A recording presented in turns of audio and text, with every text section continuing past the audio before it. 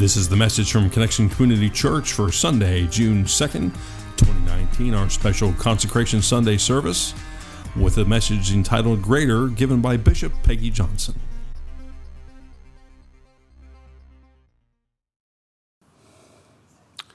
Good morning, Connection Church. And a special shout out to all you joining us online this morning. I'm Alan Jones. I'm one of the pastors here along with my wife Carrie here at Connection Church. It's my privilege to introduce our speaker for the morning, Bishop Peggy Johnson.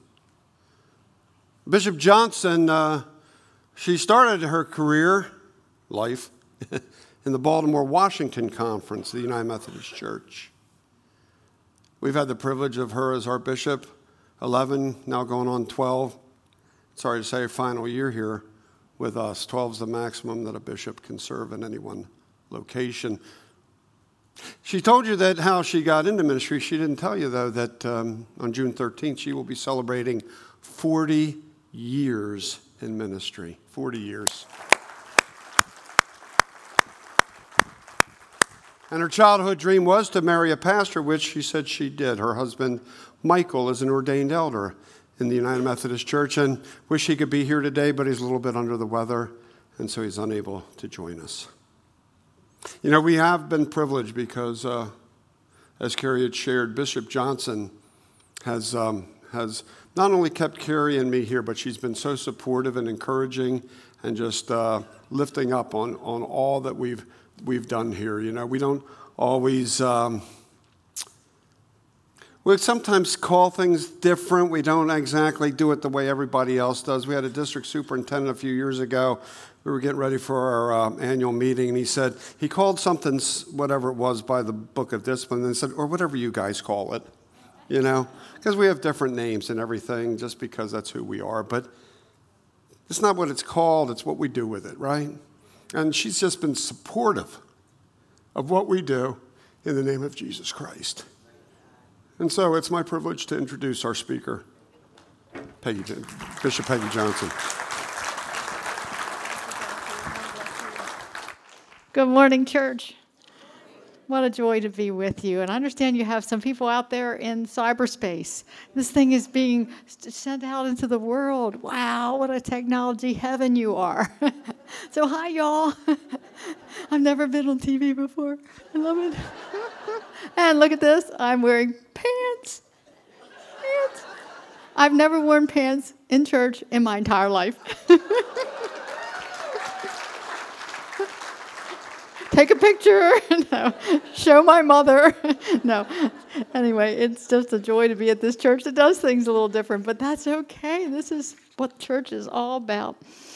I just can't tell you what joy fills my heart today. And a great big thank you to Carrie and Alan for the ministry they have done that has surpassed any pastors in this conference. 1 in 10 new church starts fail. I mean, makes it, and 9 fail, okay? You're one of the one that made it. And they had a lot to do with it. Wow. What a great work. And then, of course, we just love your superintendent, Reverend Joe Archie. And he's also in pants. Well, he's in pants all the time, but let me get this right. He's in jeans, okay? Which is, I've never seen it. My eyes just popped open when I saw him in jeans. But certainly he is really keeping a close eye on this church because he's the district supervisor, and I'm the overseer of all these 8 districts, 2 conferences, 800 churches, but he's there on the front lines keeping me informed, and I thank his leadership so much as well. And I know that they all would say, it's all about you, lay people who are working on staff here, servants of God, all of you. You're making this church the firehouse for the salvation for this world. So thank you. Keep up the good work, and I can't wait to see what happens next. But I'm here to preach, so I better get busy here because you might have other things you want to do today. And I would like to begin with the word of the Lord taken from John chapter 14, verses 12 to 14. I call this Jesus' greatest hits. Very truly, I tell you, whoever believes in me will do the works I have been doing, and they will do even greater things than these, because I am going to the Father. And I will do whatever you ask in my name, so that the Father may be glorified in the Son. You may ask me for anything in my name, and I will do it. This is the word of the Lord. Thanks be to God. Let us pray. Oh God, we thank you for your word. It is indeed manna for our souls, bread from heaven. Feed us till we want no more. And then send us out from this place and feed your hungry world. And now, in spite of me or through me, speak your word to your people. We pray in Christ's name. Amen. Amen. Well, as I've been saying, you, Connection Church, are great. You have these two great pastors. You got this brand new church building, that this church that has survived all kinds of challenges doing this building project. And you've been very faithful financially, and you've just kept at it until we're here today. You continue to grow in numbers and also in Christian faithfulness. You know, once you're saved, that's the first step. But faithfulness and growing in grace and in the character of Jesus is the continual process. You also have some vital worship here. I mean, it's so exciting. You want to clap your hands and tap your toe. You can feel the Spirit of God in this place, and that draws people to God. And you preach the gospel of the Lord Jesus Christ. People get saved here, and I'm sorry to say a lot of churches don't even mention Jesus Christ as salvation, but that's the purpose of church, to have people come into a saving relationship with our Lord. And then, of course, going on to perfection and growing in grace as you study God's word and do the works of Christ. And you then go out and do the works of Christ. You engage in ministry in the name of the Lord Jesus Christ. And I'm on your website. You have a great website, by the way. And you're doing all kinds of stuff. AA groups, NA groups, Al-Anon groups, food ministry, youth ministry, children's ministry, discipleship work, Peach Festival. I got to go to the Peach Festival. I've never been to a Peach Festival. But I do know you have peaches in Delaware. So invite me to that. And missions all over the area. And even as far away as India. Wow.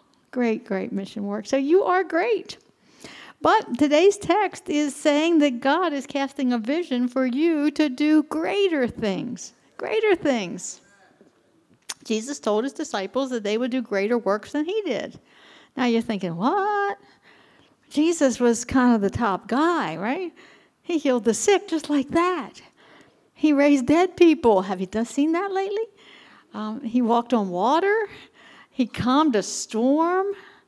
He fed 5,000 people just from a little tiny lunch. I mean, that's pretty good stuff. And he's saying we can do greater works? Wow.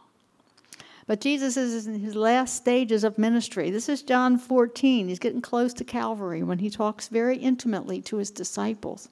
And he promises them, these weak people that he just chose, just very humble men, he promised them that they're going to do greater works.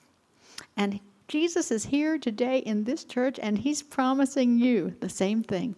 Greater works, greater works. So what does greater works mean? Well, it means more outreach into a hurting world. Jesus came to help a hurting world. He didn't just stay in the synagogue. He was out there, and that's what greater means. I know you know the song, God of the City. I love that song. That song is just really a song that you can't help but love the minute you hear it, because it talks about God's great heart for the city. And Chris Tomlin, a famous Christian singer, has made this song very famous, and he's toured the whole world singing this song in the greatest, biggest, most troubled cities in this planet. But you may or may not know that he didn't write the song. He made it famous because he's very good, but he didn't write the song. It was written by a man named Aaron Boyd, and Aaron gave Chris permission to use the song in his concerts. But this Aaron Boyd was also from a Christian rock group, and the group was called Blue Tree, and they came from North Ireland, a place that had seen a lot of trouble. But the song was not born in Ireland. It was actually born while they were on tour on Thailand. And in Thailand, the city of Bangkok is known as the sex trade capital of the world. More human trafficking, more sex trafficking happens in Bangkok than any place in the world. And they took this song not to some little church to sing. They took this song straight into this very infamous bar known as the Climax. And they sang this song for 2 hours without stopping and called people to give up this sex trade and to accept Jesus Christ as their Savior. And over 1,000 people got saved that night because of that song, because of the power of the Holy Spirit. What a great work that was. And that's the kind of stuff Jesus wants us to do. Get out into the world where it is the most evil, the most injustice, the most oppression, and do something about it in the name of Jesus. Bring Jesus to people who are suffering. And you don't have to go to Bangkok. There's people in Middletown, Odessa, Townsend. There's people right in your neighborhood that are suffering, that are hurting. You have the chance to bring Jesus and his healing powers into places of just severe pain. The opioid addictions are horrible. We've lost so many people for opioid and fentanyl addictions. Prison ministry, what an enormous task that is. And it's not just about going into prisons and teaching and preaching. It's about reintegrating people who have come out of prison, even sex offenders, back into the life of the church and the world. Domestic violence. Tons of that's going on. A lot of it's kept secret. But we can touch that. We can help people get out of those terrible situations. Human trafficking. You're near Route 95. That's the corridor. That's where it happens. People are being hustled up I-95 and put into horrible places and treated like dirt. We can do something about that. Homelessness. It's here in Delaware. And there's people with disabilities that we need to continue to minister to. The early service, we had a sign language interpreter, and I know you've been known to have ministry with people who are deaf. And for 20 years, I worked with deaf people myself in a deaf church, which was really cool because nobody could hear, and I could not talk. It was kind of cool. I just used my hands. So if you had laryngitis, didn't matter. But for sure, disability ministry is precious. And a lot of folks with disabilities can't get into churches. And you got a perfectly flat building. So bring them in. Roll the wheelchairs in here.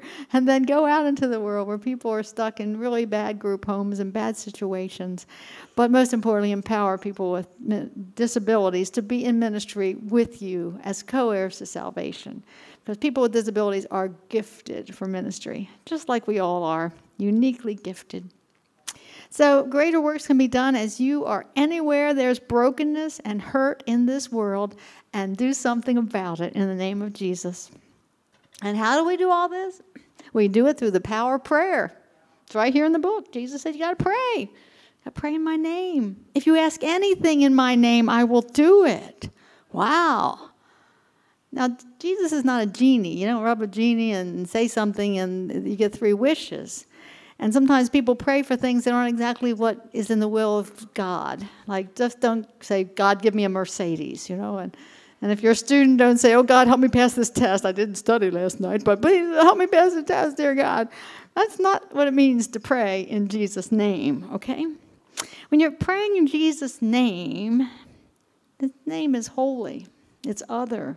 His name is righteous and goodness, which means you're praying in accordance with God's will. And you're trusting that God's going to answer, even if it's not the answer you want. Because sometimes God says no. Sometimes God says maybe. Sometimes God says wait. And I hate that one the most, because I want everything right now. I don't know about you. But you got to trust, when you pray in Jesus' name, that the answer is what God had in mind, even if it's not what you wanted, for God's greater purpose. And that's why we're here, right? To serve the greater purpose, even if it's not what our heart would want. But we want to be in alignment with God's will so much that we're willing to suffer and wait or not have our prayer answered the way we humanly wanted, knowing the greater purpose of God's kingdom is most important. And I'd just like to share a story in my life. It's a small example of praying in Jesus' name for me. As a child, I loved music. I sang in church choirs from the time I was 3 years old. We were always doing music, playing piano. I got to high school. I was in the concert choir. I was in all the plays. I was in the band. I was going to be a music teacher. I was going to go to college and teach elementary vocal music. I was going to play organ at the church, and I was going to marry a minister. And I actually did marry a minister. But God laughed. okay? God laughs when you make plans sometimes, even if it's something you think you really would be good at, because I really could sing and I could play the piano. But I remember when I got to college, there was a concert choir. The best singers were chosen by the choir master to be in the concert choir. And the first year as a freshman, I did not make the cut because I was just a freshman, and freshmen usually didn't get in the concert choir. Well, the second year, I was ready to go. I was sure I would make the concert choir because I was, 1 year of training in vocal leases, and I thought I'd really be good. And the most important reason to be in the choir that year was that they were planning to go to Europe that summer to sing in the cathedrals of Europe. And not only just sing in the cathedrals, but they were also going to be performing the Vaughan Williams Mass in G minor. Now, if you don't know what that's about, that was what my high school sang when I was in high school concert choir. So I already knew the Mass in G. I was going to go to Europe, and I was going to sing Mass in G, and it would be so wonderful. So I tried my very best, and the next morning there was a list of who made the choir posted on the wall, and I went to the door and I looked, and I wasn't there. And I said, God, I prayed I'd get into the choir. And I even looked twice to make sure I didn't miss it the first time, because I was sure I would be in the choir. And I was so heartbroken. I could cry over that. I was so upset. And I couldn't understand why God wouldn't let me in the choir. Well, that summer, I ended up going to work at a camp, just as a camp counselor, because I had to get a job. I had to do something. I wasn't going to Europe. And so I ended up at this camp up there in Northeast called Sandy Cove. You ever heard of that? They used to have children's camps back in the day when dinosaurs roamed the earth. And I was director. I was one of the youth directors of a camp for the kids. And oh my gosh, that whole summer I learned how to do camp. I didn't know anything about camp, but I did know about kids. And I did have an incredible time learning from really expert people there how to run camp. And the whole time I was there, I kept hearing these little whispers of God saying, I want you to do ministry. I want you to do something in the church. And I'd go, but God, I want to be a music teacher. I want to marry a preacher. I want to do this. I want to do that. But that little nudge kept at it and kept at it. And long story short is that I became a minister, not a music teacher. And I ended up running camp for 20 years. And that experience that I got that summer, the summer I didn't get to go to Europe, that was the answer to that prayer. I prayed in Jesus' name, and that meant I needed to be willing to accept that which I didn't want, because God wanted me all along to be a preacher and run camp. And this summer, folks, I'm going to Camp Rehoboth, and I'm running a camp again for the third year. Even as a bishop, you can run camp, because I love camp. And I thank God that I didn't go to Europe.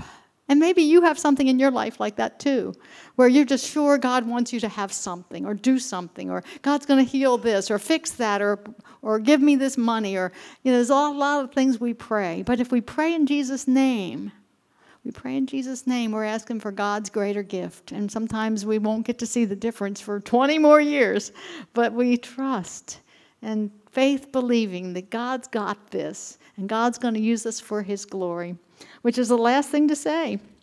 When we pray in Jesus' name, God gets the glory, and then eventually you have the joy of the Lord, which is indeed your strength. And so I thank God for your wonderful church. I thank God for your wonderful pastors. And I thank God for this greater work that God's about to do at Connection Church. Let us pray. Gracious God, I thank you for these mighty servants of God sitting here. I pray you pour a double portion of your Spirit on them now, that they might do greater works in your name, and that they will give you all the praise, honor, and glory. In Christ's name we pray. Amen. Amen. Amen. Thanks be to God. Thank you for joining us for our podcast. For more information about Connection Community Church in Middletown, Delaware, please visit our website at justshowup.church. You can also call our church offices at 302-378-7692. Connection Community Church, connecting people with Jesus and the life He offers.